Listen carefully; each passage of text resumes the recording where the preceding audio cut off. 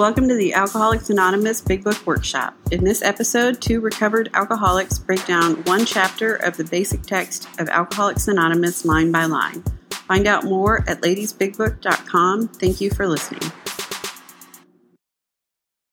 Hi, I'm Rose. I'm a grateful recovered alcoholic. I'm really excited. We were talking earlier about this, and it's a section that I usually don't spend much time in at all. So it's really exciting that we got this opportunity to dive a little deeper. So we're going to be covering basically the very beginning of the book. And we'll start where all good stories start, which is the cover page. And I'm actually working from the 4th edition. That's the one I have. And so on the very, very cover page, right? Alcoholics Anonymous, the story of how many thousands of men and women have recovered from alcoholism. This was actually a really big kind of knock my socks off moment. I had never heard that phrase recovered before I started to get well. I had always heard, I had so many preconceived notions about what being an alcoholic is. I really believe that you were sick forever, that you were always recovering. And so the first time that this was explained to me, that there is life as an alcoholic, that you could be a recovered person, I had never heard that before. And somebody actually shared with me that the word recovered appears, this isn't an anomaly, it doesn't appear just once on the front cover, it actually appears throughout the entire text. Somebody once told me that it was over 70 times it shows up throughout the book.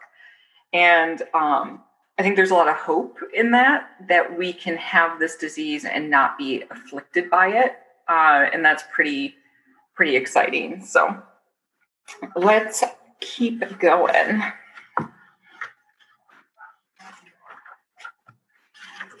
So we're going to turn to the preface, which is on page XI. This is the 4th edition of the book, Alcoholics Anonymous. The first edition appeared in April 1939. And in the following 16 years, more than 300,000 copies went into circulation. The second edition, published in 1955, reached a total of more than 1,150,500 copies.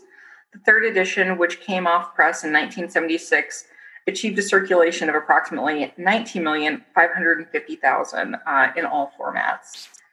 I actually was looking up some information about how many books have gone into publication since then, and it's estimated about 30 million is what I read last night. Hopefully that's fairly up to date. And it's also one of the most published and widespread book kind of in history. I'm trying to think, I think it was also Time that named it one of the most influential books for America ever written. So there's a lot of good lineage here as well. So, because this book has become the basic text for our society and has helped such large numbers of alcoholic men and women to recovery, there exists strong sentiment against any radical changes being made in it. Therefore, the first portion of this volume, describing the AA recovery program, has been left largely untouched in the course of revisions made for the 2nd, 3rd, and 4th editions. The section called The Doctor's Opinion has been kept intact, just as it was originally written in 1939. By the late Dr. William D. Silkworth, our society's great medical benefactor. So I'm just going to stop here because there's something I really love, right? Because this book has become the basic text for our society and has helped such large numbers of alcoholic men and women to recovery, there exists strong sentiment against any radical changes being made in it. So because this book was written in 1939, 81, almost 82 years ago, and we're still using the same basic text, the same textbook, right? The fact is that for now, millions, first thousands and thousands, then hundreds of thousands, then millions and millions of alcoholics, we've all used the same formula kind of captured in these pages. And the fact that it has worked for so many others is also, I find, such a source of hope, right? It worked for them. It can work for me too. I thought that was just one of those things that's, just so hopeful. The second printing of the first edition added the appendix Spiritual Experience. In the second edition, the appendices on AA tradition, the medical view and religious view of AA, the Lasker Award, and information on how to contact AA were added, and the appendix on the Alcoholic Foundation was discontinued. But the chief change was in the section of personal stories, which was expanded to reflect the fellowship's growth. Bill's story, Dr. Bob's nightmare, and one other personal history from the first edition were retained intact. 3 were edited, and one of those was retitled. New versions of 2 stories were written with new titles.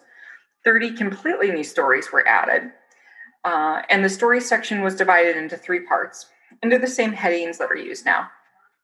In the 3rd edition, Part 1, Pioneers of AA, was left unchanged. 9 of the stories in Part 2, They Stopped in Time, were carried over from the 2nd edition. 8 new stories were added. In Part 3, They Lost Nearly All. 8 stories were retained. 5 new ones were added. This 4th edition includes the 12 concepts for world service and revises the 3 sections of personal stories as follows. 1 new story has been added to Part 1, and 2 that originally appeared in Part 3 have been repositioned there. 6 stories have been deleted. 6 of the stories in Part 2 have been carried over. 11 new ones have been added, and 11 taken out. Part 3 now includes 12 new stories. 8 were removed, in addition to the 2 that were transferred to Part 1. So one thing that was explained to me was that the stories in the back are pretty much equivalent to like hearing a story speaker. And so it's an opportunity to connect with other alcoholics through the text so that you too can help identify that, hey, it's a lot like me, or I just, or I think it's going to talk about that in just a second. All changes made over the years in the Big Book, AA members' fond nickname for this volume, have had the same purpose: to represent the current membership of Alcoholics Anonymous more accurately, and thereby to reach more alcoholics. If you have a drinking problem, we hope that you may pause in reading some of the 42 personal stories and think, yes, that happened to me, or more important, yes, I felt like that, or most important, yes, I believe this program can work for me too. I love that sentence in particular, because we identify with other alcoholics, right? We need that kind of connection to see how we can get better, because nobody knows how to get better than another alcoholic, in my experience. And I think that, yes, I believe this program can work for me too, is kind of a little bit of foreshadowing into our second step, right? That we came to believe that, what worked for someone else could work for me too. That the solution could work for all of us. All right, we're going to go ahead and go to the forward to the first edition, which starts on page XIII.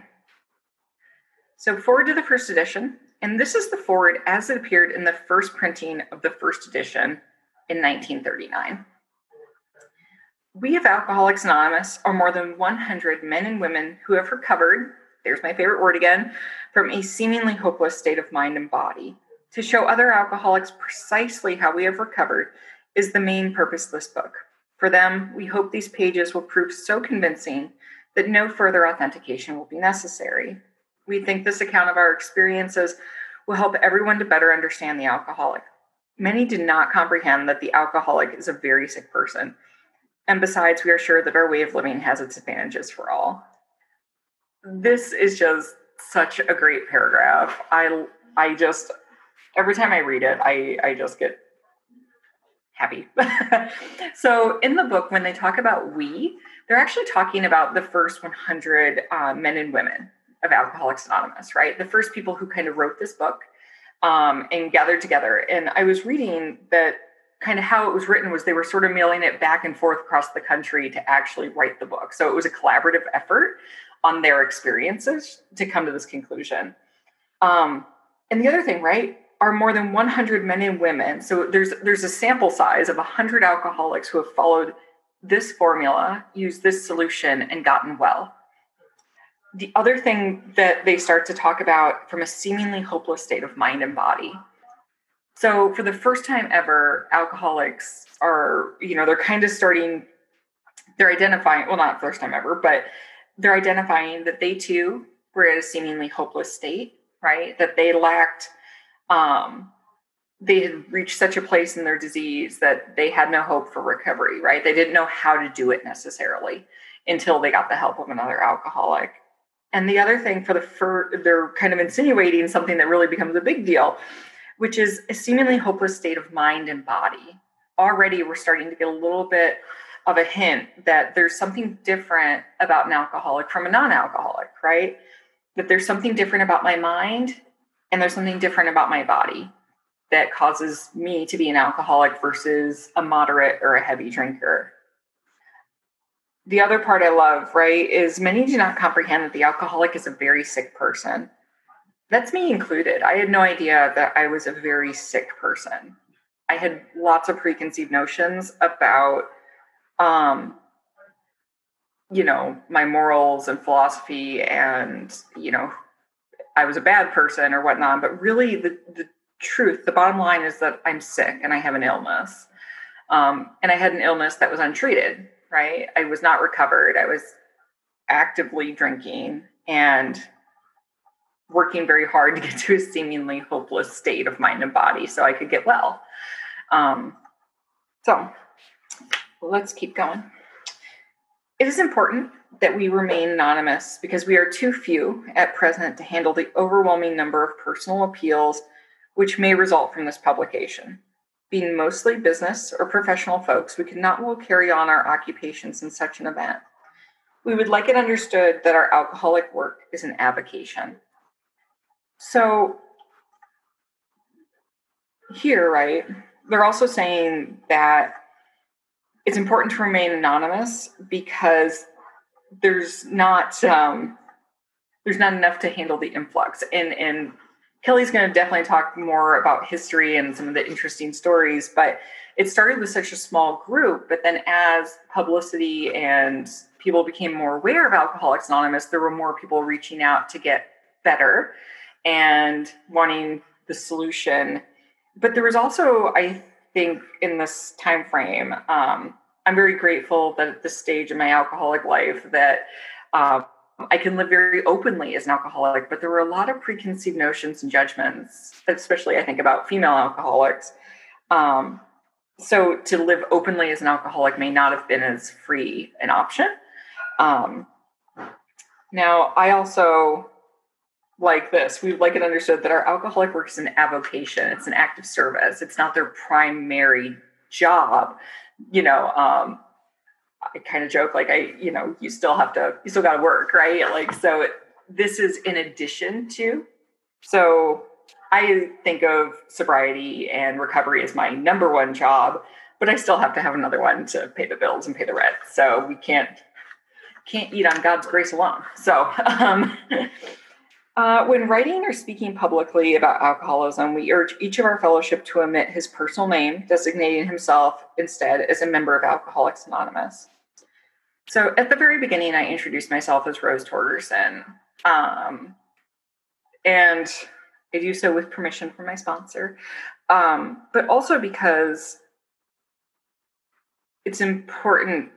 My primary purpose is to serve and help other alcoholics, right?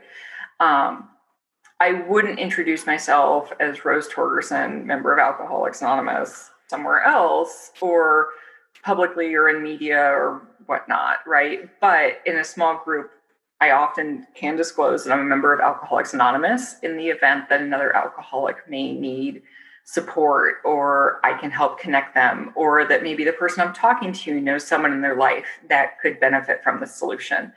And I want them to be able to find me, right? That I can help get them here. So it isn't necessarily for, when I use my last name, it's not for the purpose of publicity. It's not for the purpose of any other reason than to help another alcoholic, right? As long as I'm doing it with that in mind, that providing that.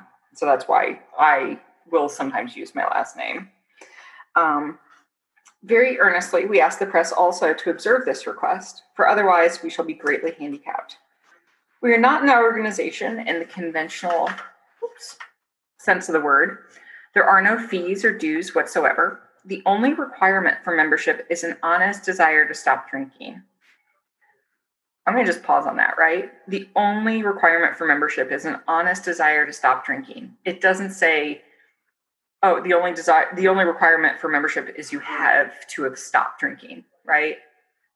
I can walk in and just have an honest desire to stop drinking. Even if I've drunk that morning, if I've drunk 5 minutes before the meeting, but I honestly want to stop, I too can become a member of Alcoholics Anonymous. The only requirement for membership is an honest desire to stop drinking. Doesn't say you've stopped. I just really want to.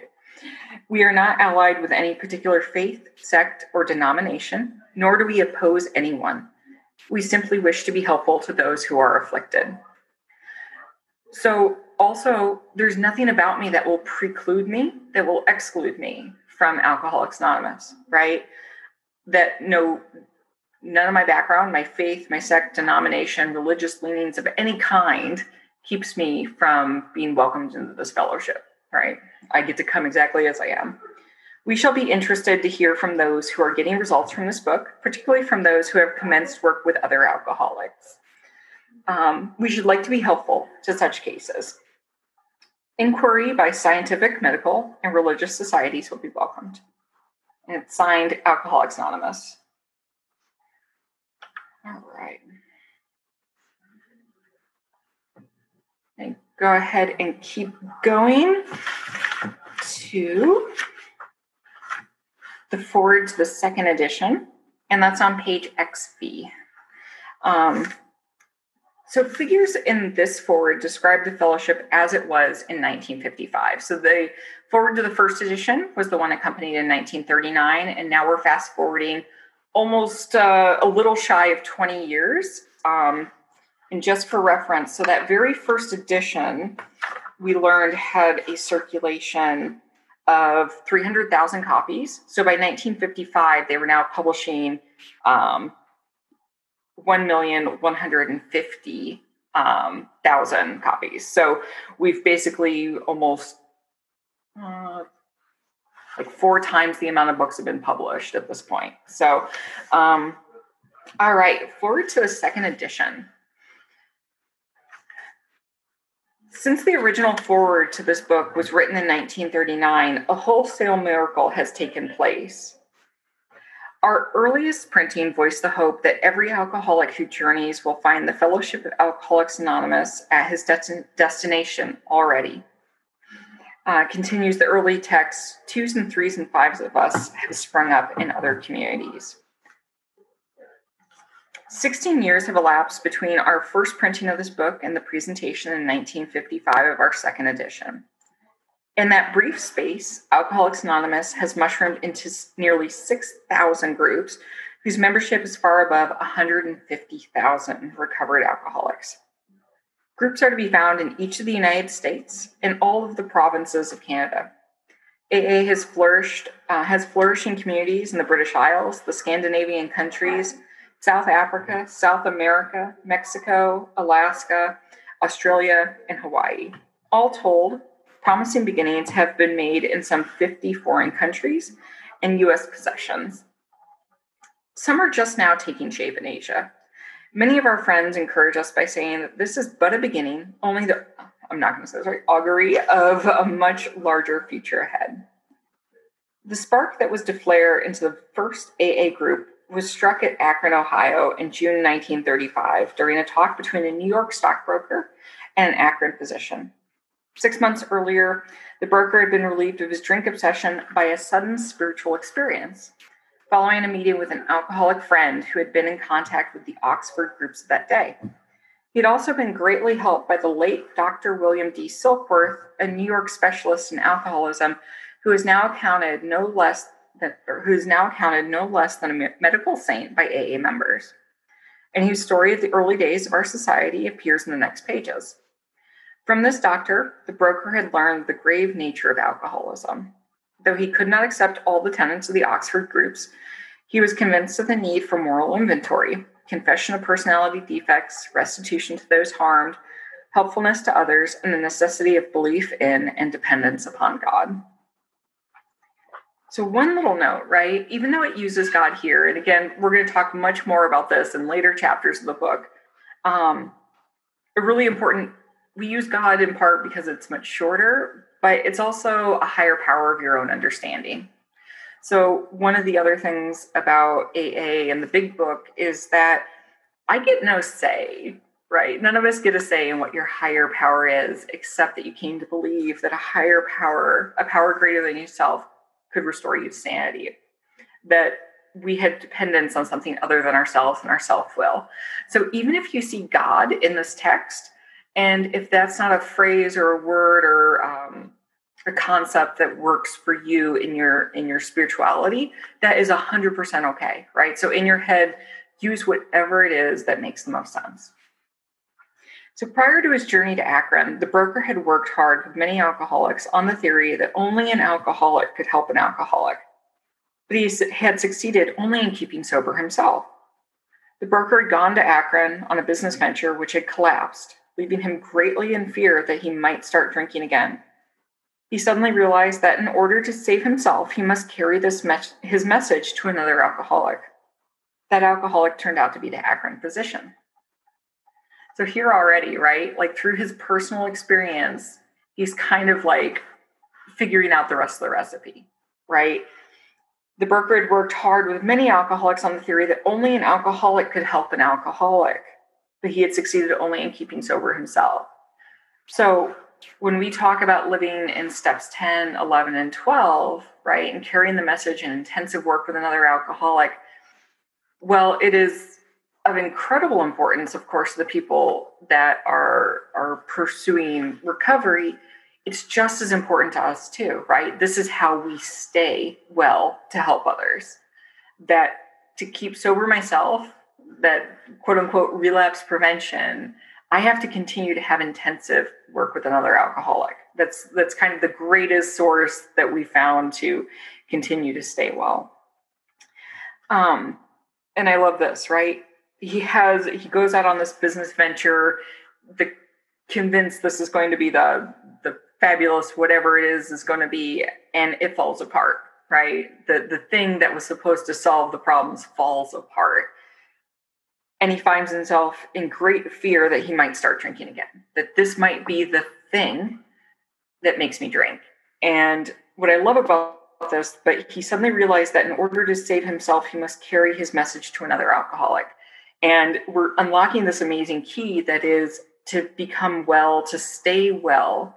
There is no thing, no causal action, right? I can lose my job. I can get a job. I can get married. I can get divorced. There's no causal event that will result in me drinking, provided I take other steps, right? Provided I am doing other things.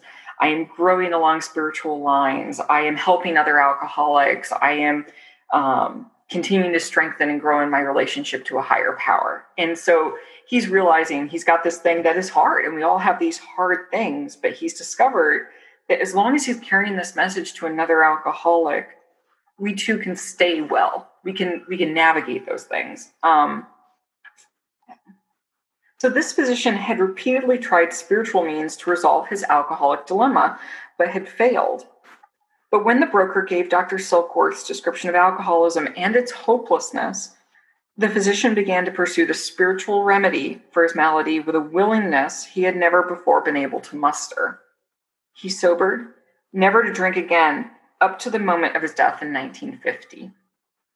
This seemed to prove that one alcoholic could affect another alcoholic as no non-alcoholic could. It also indicated that strenuous work, one alcoholic with another, was vital to permanent recovery.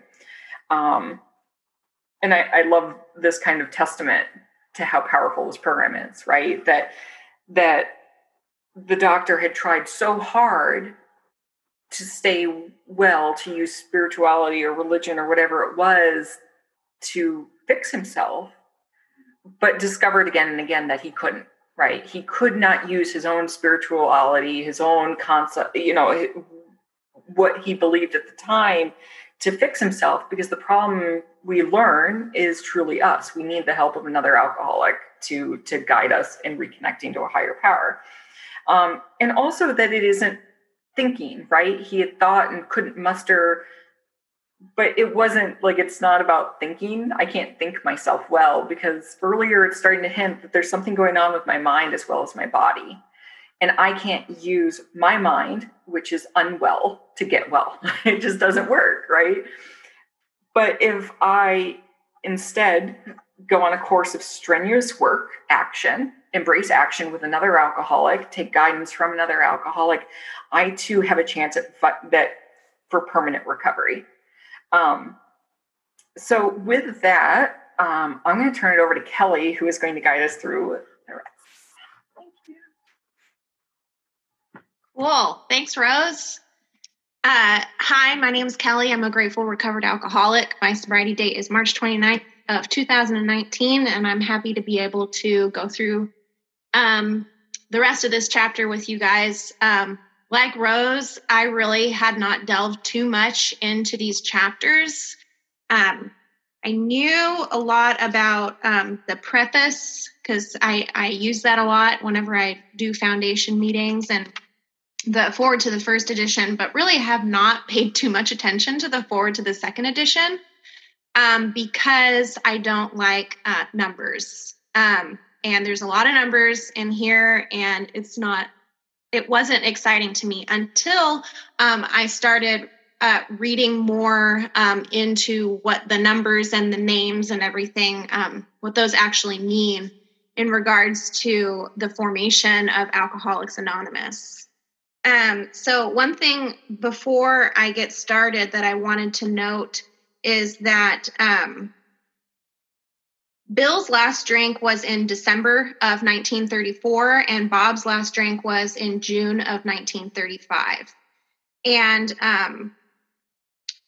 so that's Bill was 6 months sober by the time he met Bob, and Bob, he was able to help Bob to sobriety. So I just wanted to point that out. So it says, hence the two men set to work almost frantically upon alcoholics arriving in the ward of Akron City Hospital.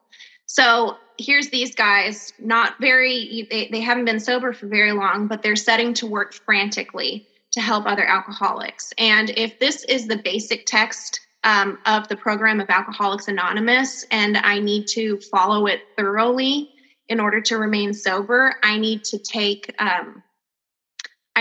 this as an example and follow what they did. So I need to set to work frantically, working with other alcoholics, because they realize that is vital to permanent recovery. So their very first case, a desperate one, recovered immediately and became AA number 3. He never had another drink. That is, if you have the 4th edition, that is the second story in the back of the book called AA number 3. His name is Bill Dotson. This work at Akron continued through the summer of 1935. There were many failures, but there was an occasional heartening success. When the broker returned to New York in the fall of 1935, the first AA group had actually been formed, though no one realized it at the time. What this paragraph means to me is that my recovery does not depend on other people's recovery. There were many failures, and through my own recovery and working with other alcoholics, there have also been many failures. But there is the occasional heartening success. So I am not, my goal as a recovered alcoholic working with other alcoholics is not to save people from alcohol. It is simply to share the message of Alcoholics Anonymous and what it has done for me. What those I share it with do with that information is up to them. It's not up to me. A second small group promptly took shape at New York, to be followed in 1937 with the start of a third at Cleveland. Besides these, there were scattered alcoholics who had picked up the basic ideas in Akron or New York who were trying to form groups in other cities. By late 1937, the number of members having substantial sobriety time behind them was sufficient to convince the membership that a new light had entered the dark world of the alcoholic. It was now time, the struggling groups thought, to place their message and unique experience before the world. This determination bore fruit in the spring of 1939 by the publication of this volume. Their membership had reached about 100 men and women. The fledgling society, which had been nameless, now began to be called Alcoholics Anonymous from the title of its own book. The flying blind period ended, and AA entered a new phase of its pioneering time. So a couple of the things that the early AAers decided that they needed to do was, one, to get funding for the book, which in reading into it, they had a very difficult time actually getting funding for the book. We have to remember that these guys, there are people from all walks of life. A lot of them are just freshly sober. And so getting funding for a book to be able to send out to the millions of Alcoholics Anonymous, millions of alcoholics around the world proved to be very difficult for them. But also reading through it, just the sheer determination and resourcefulness of the early AAers was something that struck me. And it just goes to show that, this is something that we need to do frantically, basically. I need to get this message out to help other alcoholics, because my sobriety depends on me working this program thoroughly. With the appearance of the new book, a great deal began to happen. Dr. Emerson Fosdick, a noted clergyman, reviewed it with approval. In the fall of 1939, Fulton Alsler, then editor of Liberty, printed a piece in his magazine called Alcoholics and God. This brought a rush of 800 frantic inquiries into the little New York office, which meanwhile had been established. Each inquiry was painstakingly answered. Pamphlets and books were sent out. Businessmen traveling out of existing groups were referred to these prospective newcomers. New groups started up, and it was found, to the astonishment of everyone, that AA's message could be transmitted in the mail as well as by word of mouth. By the end of 1939, it was estimated that 800 alcoholics were on their way to recovery. So you can actually find these articles online that had been written. There were several pieces. So the person who wrote this Alcoholics and God. That's later. There were several articles that were written, and the reason they were written is because these members of Alcoholics Anonymous reached out to those who would publish the articles, or by word of mouth, those who would publish the articles decided that they wanted to write a piece on Alcoholics Anonymous. And this Alcoholics and God is actually a really interesting piece, because it's literally it's basically a foundation meeting, like an early foundation meeting. The language in it is really dated and fun to read, but it really summarizes basically what alcoholism is and what the program of Alcoholics Anonymous is. And you can find that online, which is really interesting. Let's see. So in the spring of 1940, John D. Rockefeller Jr. gave a dinner for many of his friends, to which he invited AA members to tell their stories. News of this got on the world wires. Inquiries poured in again, and many people went to the bookstores to get the book Alcoholics Anonymous. So the history with John D. Rockefeller Jr. was really interesting, because there was a member of Alcoholics Anonymous was very frustrated that they weren't able to get funding for some of the ideas that they had. In the early days of Alcoholics Anonymous, it was their idea that they wanted to build a hospital. They wanted to send paid missionaries across the country in order to spread, the good news of Alcoholics Anonymous. And so in order to do that, they needed funding. They didn't have the money to do that. And so they had appealed to rich men, basically. They're like, well, the rich guys the philanthropists are going to give us money. But they were not having any luck. So one member had a very, very distant connection with the Rockefellers. Basically, like, well, my cousin knew somebody back in the day in school, and that person might know Rockefeller, so maybe I'll give him a call and see if he remembers me. And they did, and so they met with members of the Rockefeller, like friends of the Rockefellers. And they basically sat around at a table and told their stories.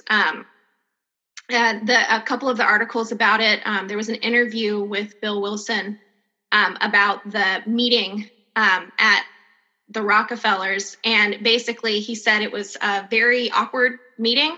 And the only thing that they knew to do was just to tell their stories. So they basically told their stories that impressed the gentleman that they met with. And then they asked for funding. They're like, we need money. What the gentlemen that were connected with the Rockefellers decided to do was to not give them funding, because it was apparent to them that providing Alcoholics Anonymous with a large sum of money could potentially jeopardize what they thought their primary purpose was. They thought it could put the group into trouble if they had a whole bunch of money. So instead, later, they had this dinner. And at the dinner, there's transcripts of the dinner online, which are also really interesting to read. The Fosdick, Dr. Fosdick spoke there, Bill spoke. And so basically these people just talked about Alcoholics Anonymous. There were a bunch of notable people there who were able to then go on and write articles for their newspapers and editorials about Alcoholics Anonymous. And that's how the word got out after this dinner. So Bill ends up, he talks about how he was very grateful that the Rockefellers decided to not provide them with a bunch of funding, because that then led to the creation of one of the traditions, which is that Alcoholics Anonymous should be self-supporting. So by March 1941, the membership had shot up to 2,000. Then Jack Alexander wrote a feature article in the Saturday Evening Post and placed such a compelling picture of AA before the general public that alcoholics in need of help really deluged us. By the close of 1941, AA numbered 8,000 members. The mushrooming process was in full swing. AA had become a national institution. So this article, all of these are, it's so cool because they're all online and you can just read them. It's real neat. But the Jack Alexander, he learned about Alcoholics Anonymous from two friends, or the employer of Jack Alexander. He learned about Alcoholics Anonymous from two friends, and he wanted to have his publication write a piece on it. So he asked Jack Alexander to write a piece on it. So he and Bill W., Jack Alexander and Bill W., wrote back and forth a few times. And after the paper published this article, Bill Wilson wrote Jack Alexander a letter thanking him for publishing it. And the letter said, I wish I could adequately convey to you the sense of gratitude that one of us feels toward you and the Saturday Evening Post for what is about to take place. You cannot possibly conceive the direct alleviation of so much misery as will be brought to an end through your pen and your good publishers. So after that publication, he actually ended up writing another one too, at the request of Bill Wilson, because since the first one was such a success, he asked him to go ahead and write another one, and he did. And because of that, the Saturday Evening Post still receives inquiries about Alcoholics Anonymous. Our society then entered a fearsome and exciting adolescent period. Oh, one story that I forgot to tell, which is really funny, that I read, is in the early days, before a couple of these articles were written, there was a radio show called, I have it written down. It was called We the People. And they actually had a show feature Alcoholics Anonymous. There was a member named Morgan R., who was newly sober, but he was able to secure that interview with We the People. So what AA decided to do before the interview, since he was newly sober, was they locked him in a hotel room for a couple of days so he wouldn't be able to get drunk before the interview, which I thought was pretty funny. I just love us AAers. Our society then entered a fearsome and exciting adolescent period. The test that it faced was this: could these large numbers of erstwhile erratic alcoholics successfully meet and work together? And erstwhile means former. I didn't know that. I had to look it up. Would there be quarrels over membership, leadership, and money? Would there be strivings for power and prestige? Would there be schisms which would split AA apart? Soon AA was beset by these very problems on every side and in every group. But out of this frightening and at first disrupting experience, the conviction grew that AAs had to hang together or die separately. We had to unify our fellowship or pass off the scene. So the groups had been, it talks about here in 1955, there were over 150,000 members and over 6,000 groups. And because of that, you can only assume that there would be differences in opinion on how to go about doing this. Groups would run each other differently. So they decided that in order to effectively carry the message, all the groups needed to be able to do this the same way, or else they would end up fragmenting, which is exactly what happened to another group at the time before AA was formed. They were called the Washingtonians. It was a large group of people who had decided they wanted to abstain from alcohol, from alcoholics who didn't want to drink anymore. And at its peak, it was a really big group. At its peak, it was its membership numbered over 600,000 people. But in a very, very short amount of time, the group ended up fragmenting and just completely disappearing because they were having these problems. Prohibition was going on at the time, and different groups had different ideas about prohibition. They had differing views on some world events that were going on at the time, and different ideas on religion. And the group was also different in that they relied on each other to stay sober. And the Wikipedia article that I read said they relied on an atmosphere of conviviality, which I think is, pretty cool. I like conviviality, but that's not going to keep me sober. So, but yeah, there was the Washingtonian movement, and then the Oxford group too, which ended up morphing into a different type of group. After a while, it did not have one purpose like AA does, which is,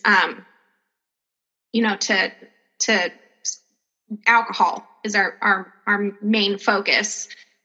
Washingtonians and Oxford groups ended up having different focuses, and that caused them to change over time. And for the Washingtonians, it caused them to completely fall off the map.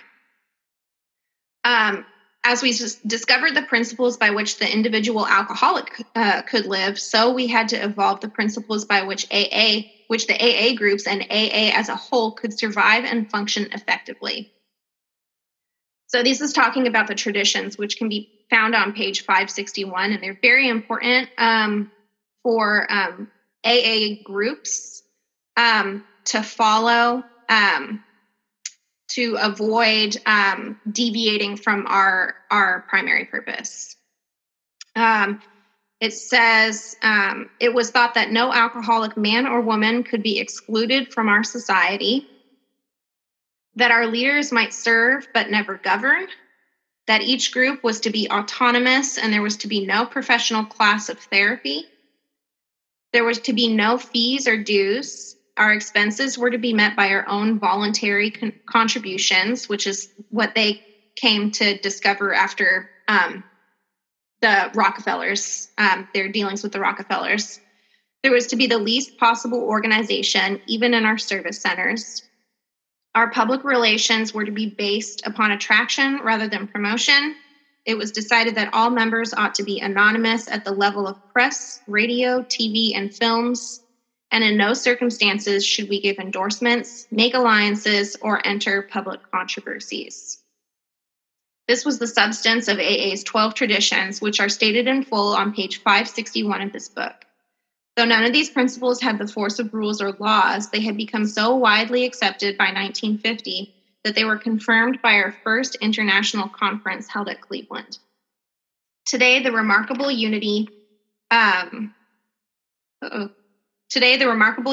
AA is one of the greatest assets that our society has. We find while the internal difficulties of our adolescent period were being ironed out, public acceptance of AA grew by leaps and bounds. For this, there were two principal reasons. The large number of recoveries and reunited homes. These made their impressions everywhere.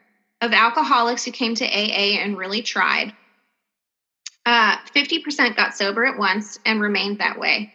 25% sobered up after some relapses, and among the remainder, those who stayed on with AA showed improvement.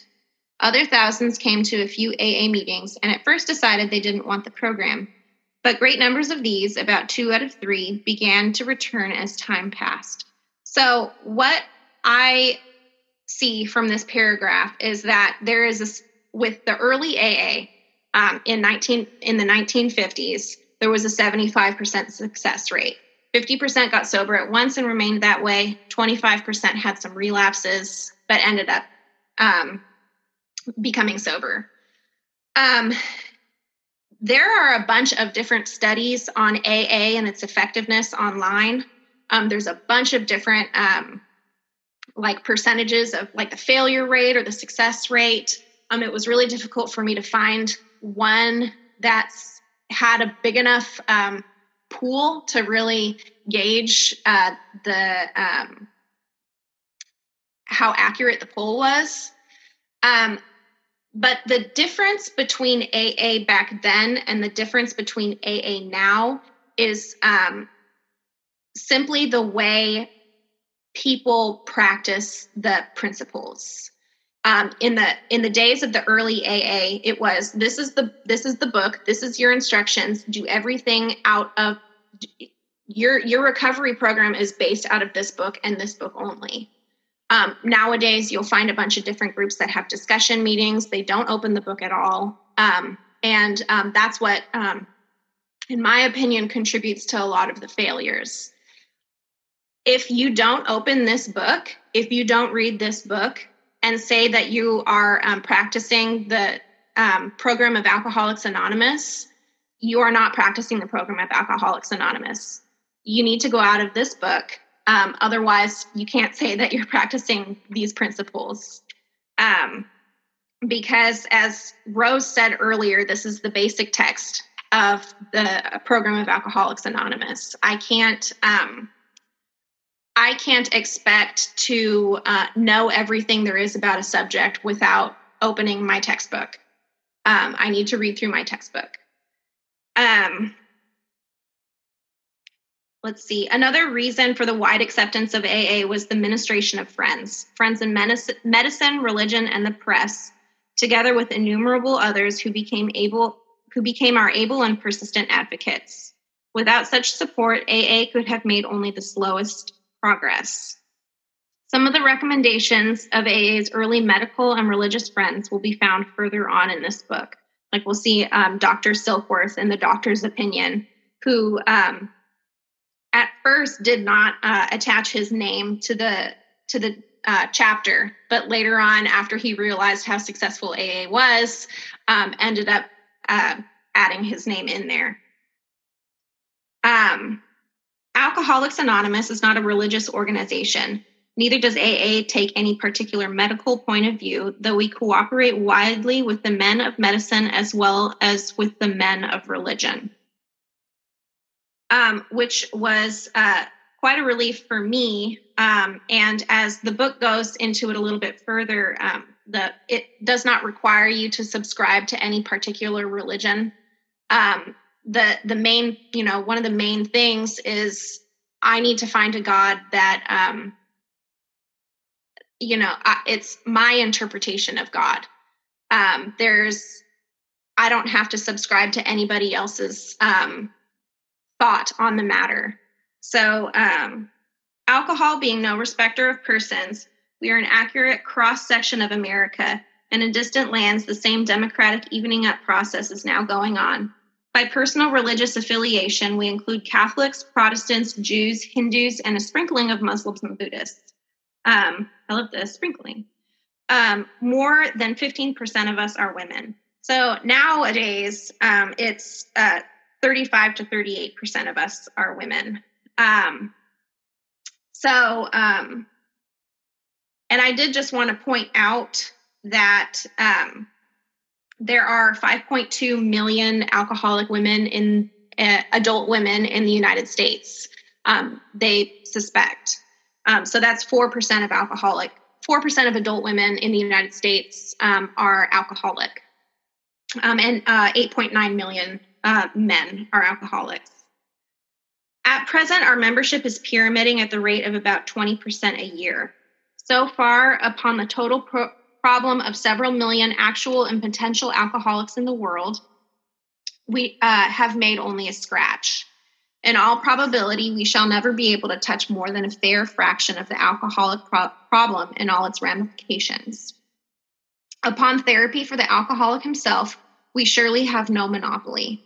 Yet it is our great hope that all those who have as yet found no answer may begin to find one in the pages of this book and will presently join us on the high road to a new freedom.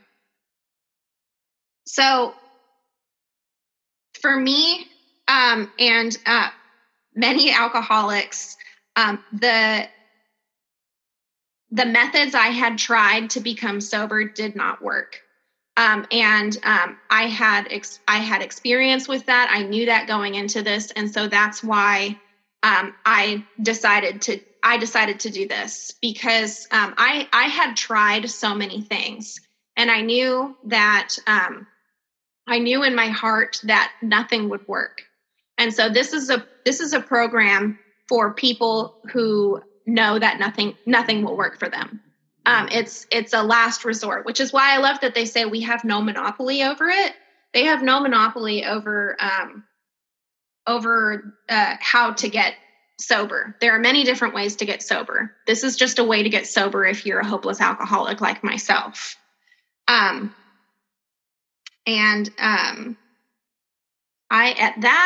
going to hand it back over to our chair, to Rose. Thanks, guys. Thank you for listening to the Alcoholics Anonymous Big Book Workshop. This recording is not associated with any AA group or AA World Services. Find out more at ladiesbigbook.com.